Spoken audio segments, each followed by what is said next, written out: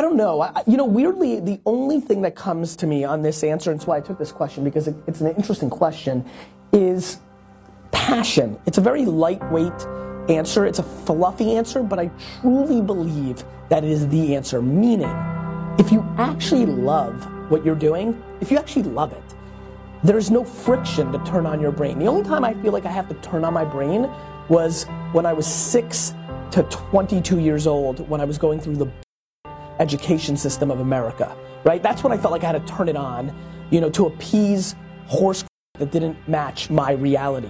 But ever since that day, when yay! And I went into you need to buy this Pinot Grigio. The second that started, in May of 1998, there's never been a day that I've had to activate. It's always on. And I don't mean always on buzzword marketing. It's that I love what I do so much that there is no friction to turn it on, even when I am landing at 2 o'clock in the morning from a flight that's delayed like the other night, and then going directly into it at 6:30 in the morning because the fire is so deep inside. You love it so much. You don't need that jump start. It's not like just because you love football or hip hop or roses that you're entitled to build $1 million business around that. Passion is massively important. I'll tell you why. Work ethic is an absolute pillar of variable to being successful. And if you're passionate about something, it doesn't feel like work. And that's a big deal. If you feel if you're working on your side hustle from 6 to 2 in the morning, 6 p.m., 7 p.m., right? And you're not up for it, you're forcing yourself because you need the money or the dream, you picked the wrong thing.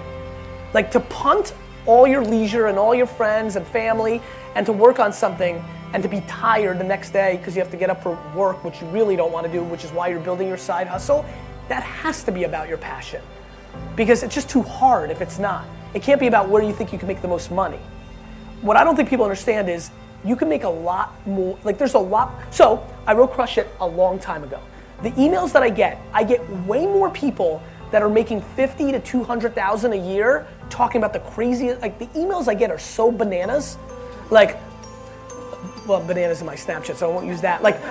Hey, Gary Vee, I read Crush It in 2009 and I'm making $74,000 a year in ads and selling t-shirts around raspberry jam only. I've had a lot more people make money deep in the longest tail niche that you could have ever thought of. Hip hop stars from 1986 to 1989. This is a real one. There's a guy who only talks about hip hop from 86 to 89 because he was in high school during those years, and now he gets paid $5,000 to $10,000 a month retainer to do hip hop consulting for companies that came from the content he was putting out. He's stopped being an accountant. Right? But the people that are losing are, I tried to build an affiliate marketing company. I tried to do $500 ebooks. They went for the money. They had no patience. The hip hop guy and the raspberry jam girl and this guy had years of nobody giving a shit before we popped. I did Wine Library TV for 2 years with crickets. Crickets. What kept you going during that time? Because I knew I was right. So Gary, you're so successful, you run a $100 million revenue company. How do you stay hungry? Period. Betty, I think that the truth is, I think a lot of us are hardwired. I think because I didn't come from much, because I didn't speak the language, because I wasn't physically large. I actually think that's a dude thing, for sure. And because I think I'm wired to love underdogs, I've always loved them. I think where I've come from, there is no I've ever made it. First of all, I don't like the physical things. That's a huge advantage. So not needing to buy a plane or an $8,000 pair of sneakers, there's no physical thing I want. Just like the awesome Instagram photo that Tyler, you put together, the game. I love the process. I'm hungry forever. I'm the hungriest. I'm super hungry. I threw up this morning and I'm theoretically, physically, I'm not hungry right now because I'm feeling a little woozy, but emotionally, as an entrepreneur, I'm the hungriest. It's incredible. I'm dramatically more successful than I was 10 years ago. I'm more hungry, not less. Because I just think it was hardwired from the get. Because I just think it's black and white. I just think at some level, you're just wired the way you are. There is nothing that's gonna fill my appetite because what drives my hunger is the process, not the results. And then by nature, in that construct, it goes forever. The only thing that changes my hunger is if the two other most important variables in this game play themselves out. The health and well-being of my family, or the way I feel about the allocation of my time and the depth of that time with my family. Those are the only vulnerabilities. There's no $14 million check or $48 billion check or buying the jets. Like, there's nothing that will stop the hunger. When I put my jersey on, when I'm in the context of being a businessman, the hungry, vibe will be there forever. It's when I'm Gary as a person where there's other things in my life besides being on the field that could play out, that could get me to be less hungry professionally. But on the field, I'm going to be a psycho through and through forever. I love the climb. The income level that I was at was never something that could ever be a variable in me becoming lazy or unmotivated. I would question if that even matters. Maybe you're good. Maybe you're good.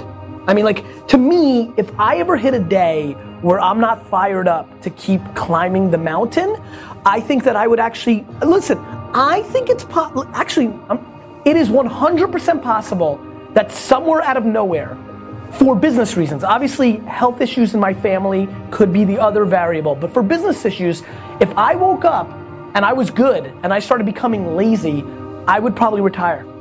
And I'm throwing a curveball here. This is a real answer. I think you may be thinking that I'm joking.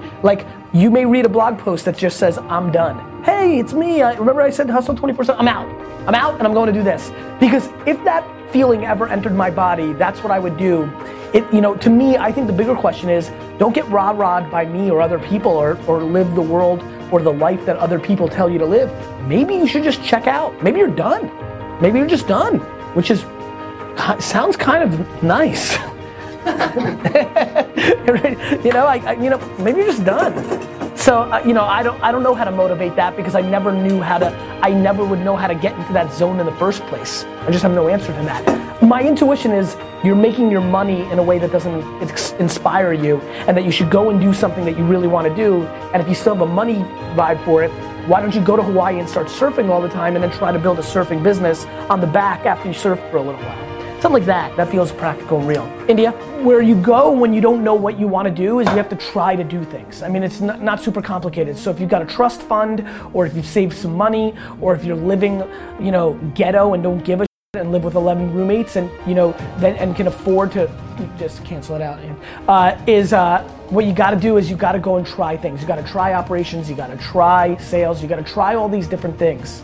That's really just the only option out there. And so you've got to put yourself in a position, whether being humble and ghetto, to go and try things, or maybe you're in a luxury spot where you can go and do that. It's really the only way. You're not going to find out by guessing. What is the next step? I mean, I'm trying freaking anything, and I'm not in it. I want to make money. I want to be successful. There's no doubt about that. But you want to be happy. I'm not chasing them. Exactly. But I'm not. You don't want to buy the money. Not everybody wants to buy the jets, right? And by the way, let me actually this Colin show is gonna be great. If I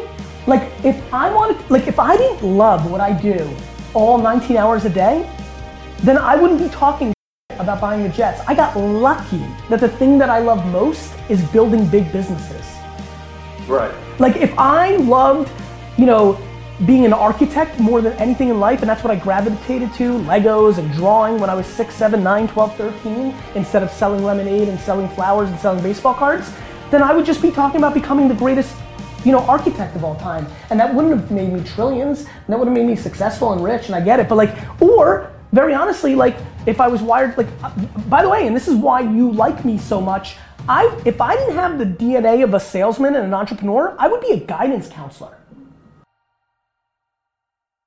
Hey, podcast listeners, big ups. I'm putting on my Gary Vaynerchuk, CEO of VaynerMedia hat right now, not the Gary V that all of you love so much. One of the most exciting things that VaynerMedia sells, besides the $1 million scopes for the biggest brands in the world, is this concept of 4Ds. Daily Digital Deep Dive, a consulting product from VaynerMedia that has crushed for us and has had a huge impact. A $10,000 immersion day where you come in and you learn from our creative team, our media team, our consulting and strategy team. I'm in there for an hour doing kind of my one-on-one Q&A day personal fix your business, grow your business, expand your business session. It has exploded. Hearing the ridiculous stories of I came to your 4Ds and was doing 280,000. Now we're doing 2.2 million. I want to make sure the podcast world knows about it.